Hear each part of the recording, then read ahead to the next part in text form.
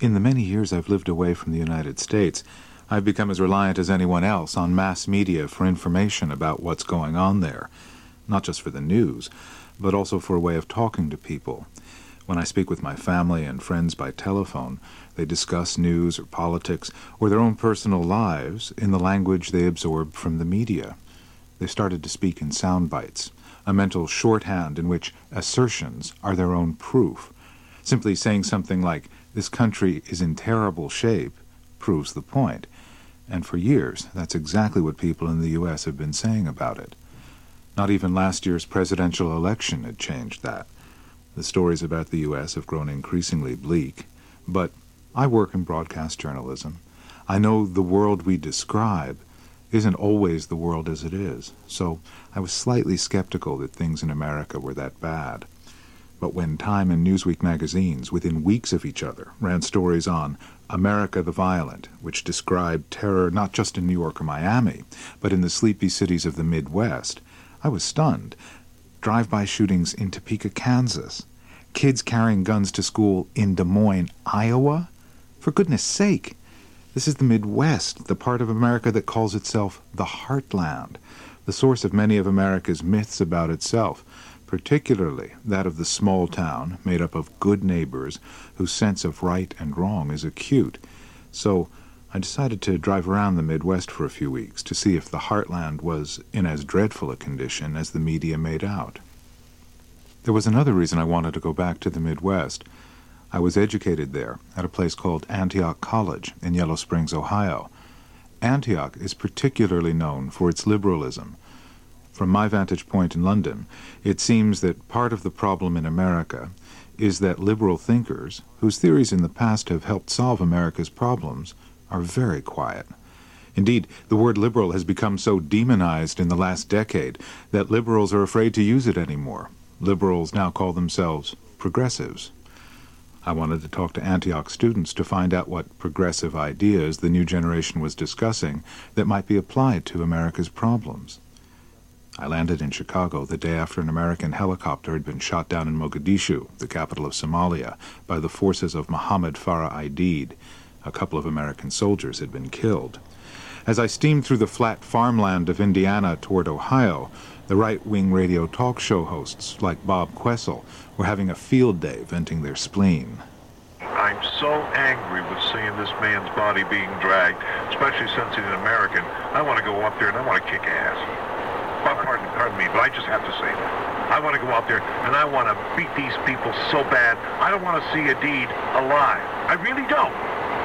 They're letting the world get the impression that America's nothing but a bunch of wimps and we're pansies and we're afraid to go in and do the stinking job. Let's get the damn job done. Next, the king of talk radio, Rush Limbaugh, with 18 million listeners, weighed in. These poverty numbers, don't buy them, folks. Don't believe these poverty numbers. If we have poverty of anything in this country, it's poverty of values. If we have poverty of anything in this country, it's poverty of honesty from liberals. More on this in a moment. Day 278 of the Raw Deal. If you're rich or dead, 1,201 days remaining in the Clinton administration. That's what we call the Raw Deal here. It's a hostage crisis, and we're all held captive. Some of us don't even know it. Here's the phone number, 1-800-282-2882. We must start today with a discussion of Somalia. And whose fault is Somalia? According to Rush, it's the liberal media elite, as embodied by the New York Times. Why do we go there in the first place? We went there because nobody else would. We went there because our media plastered pictures all over the television and newspapers of this country. The New York Times headline stories on Somalia with the land that God forgot. Of course, if there were a sexual revolution in Somalia, homosexual rights are protected, the New York Times would not have been upset with anything else going on there. That's another story. For 450 miles, I drove with these voices going around my head. As I pulled off Interstate 70 onto U.S. Route 68 to drive the last few miles towards Antioch, I switched off the radio and allowed myself a little wallow in nostalgia. Exactly 25 years ago, I had traveled down this road in similar warm sunshine. a city boy bewildered by the endless cornfields and the smell of manure wafting into the car. Antioch is located in the village of Yellow Springs, Ohio, a physical paradigm of the American small town. You drive through the cornfields, cross a set of railway tracks, and come to a stoplight. Then there's a main street of 2-story brick buildings, a stretch of big wooden frame houses set back from the road in large green lawns, then another stoplight, and back into the cornfields. If you turn east off the main street, which is called Xenia Avenue, and go about 50 yards, you get to the college. Set in southwestern Ohio, a deeply conservative part of the country, Yellow Springs is an odd place to find a college dedicated to progressive values. But that's been Antioch's culture since it was set up in the 1850s. Antioch was the first coeducational institution of higher learning in the U.S., and the first to admit black and white students together. The first president was Horace Mann, a noted social reformer and educational theorist, whose motto was, "Be ashamed to die until you've won some victory for humanity." A social activist creed, that. A quarter of a century ago, as I headed down this same road, Antioch was a national center of social activism. The college was often in the news. Now you expect change in a place after 25 years, but as I pulled up to campus this time, I found that one aspect of life in Yellow Springs hadn't changed. Antioch is still the focus of media attention. The college had just instituted a written code of sexual practice aimed at controlling students' sexual behavior. The irony is that sex was one of the controversies that put us in the news 25 years ago. Antioch was the first college to allow male and female students to live together in the same dormitories. The administration turned a blind eye to the inevitable increase in sexual activity that followed, so the media focused a titillated eye on us as leaders of the sexual revolution. Now, the whirligig of time had come round, and the college community had just put in place a strict code for sexual conduct, which requires a person to obtain verbal consent for each stage of seduction. "Do you want to have sex with me?" is not enough. The request must be specific for each act. In other words, "May I kiss you? May I touch this part of you, or that part of you?" Now the media was on campus to focus a jaundiced eye on this retreat from the sexual revolution. The campus was crawling with media types, television producers hot to get the controversy of the week onto their shows before the story cooled down and another hot story sprang up somewhere else. I figured that, as an alumnus, it would be no problem to wander around and talk to students, perhaps sit in on a lecture or two. But when I made myself known at the college president's office, his assistant explained that, given the circumstances, I couldn't observe classes. What we arranged was that I could meet with some students away from campus. So, the next morning, I found myself in the Sunrise Cafe on Xenia Avenue, buying breakfast for 4 students, 2 straight women, a gay woman, and a gay man. I mention sexual orientation because in this community it seems people wish to be identified by a primary allegiance, either to their gender or race or sexual orientation. It was a pretty amiable conversation. I listened as they explained the reason for initiating the policy. Rape had become a terrible problem on campus. How many incidents had there been, I wanted to know. Well, that depends on your definition of rape, and theirs was fairly broad. It seemed to include all sexual contact, which led to regret.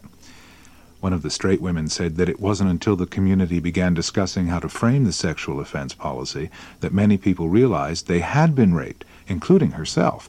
Now, rape is a terrible and violent crime, I said, but it seems to me that if you've been raped, you know that immediately, not months later.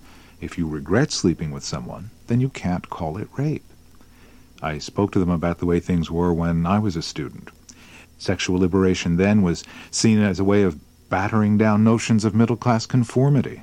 The gay woman disagreed. Sexual liberation wasn't all good. It put a lot of pressure on women to have sex they didn't want to have. Yes, okay. But you're young, you've got a lot of desire. Shouldn't you be free to explore sexuality? She spoke up again. People need to control their sexual desires. But that's exactly the argument used by people who think homosexuality is a sin, to keep gay people in the closet. Underlying this conversation, of course, is fear. No matter where I went in the U.S., It didn't take long for fear to come into the conversation. Perhaps it's caused by people watching too much TV, with its endless juxtaposition of fictional murders and rapes and the real-life kind reported in a tabloid news style. Antioch's written code offers tips on how to prevent sexual attack. Lock yourself into your room. Don't go jogging alone. Is this New York City, or a village of 2,500 like-minded souls in the middle of some cornfields? I asked them what they were afraid of. They turned the question around on me. Wasn't I afraid for my wife when she went out at night? Not in London, I'm not. Not even when we lived in New York. My wife can take care of herself. Not half an hour's drive from where this conversation is taking place, a woman named Tammy is getting the Urban Suburban Tavern ready for the day's business. The Urban is in a small shopping center on the other side of Dayton. It draws a decent crowd at lunchtime because it puts the Rush Limbaugh show on the loudspeaker. I'd gone there for lunch the previous day. Even though I was alone, I didn't lack for diversion. Running the length of the room, there were 4 television sets, each tuned to a different channel. A sports channel, a quiz channel, a business channel with the latest stock prices whizzing underneath the talking heads. There's even a television in the men's room, so that you can watch TV even as you urinate. The concerns of the kids in Yellow Springs don't begin to enter this place. Tammy's dressed in a t-shirt and blue jean shorts, cut above the curve of her buttocks. She's not ashamed of her body and realizes that it improves her tips to show it off. Nor is the Urban some dirty old man hangout. In the front of the room, families are having lunch.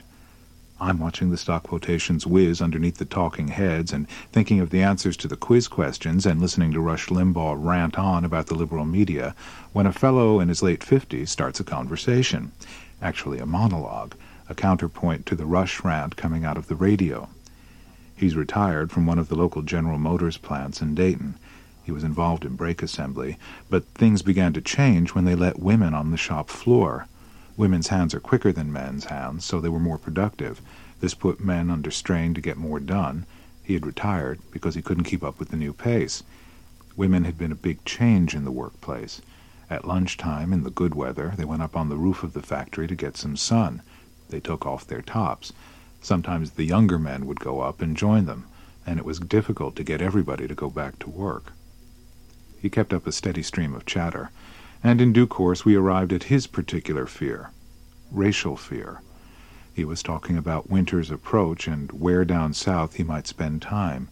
A friend of his bought a house to retire to in Myrtle Beach in South Carolina years ago, but he had to sell it. The man drops his voice to a whisper. Because it's all blacks there now. They've taken over the town, and he's afraid to go back. My companion is planning to go to Florida, but he won't drive there. Oh, no. They will shoot you just driving down the highway. The memory of this lunch is going through my mind as I drink my 4th cup of coffee listening to the students. There's no point of contact between these two worlds. I told them about the Urban Suburban Tavern.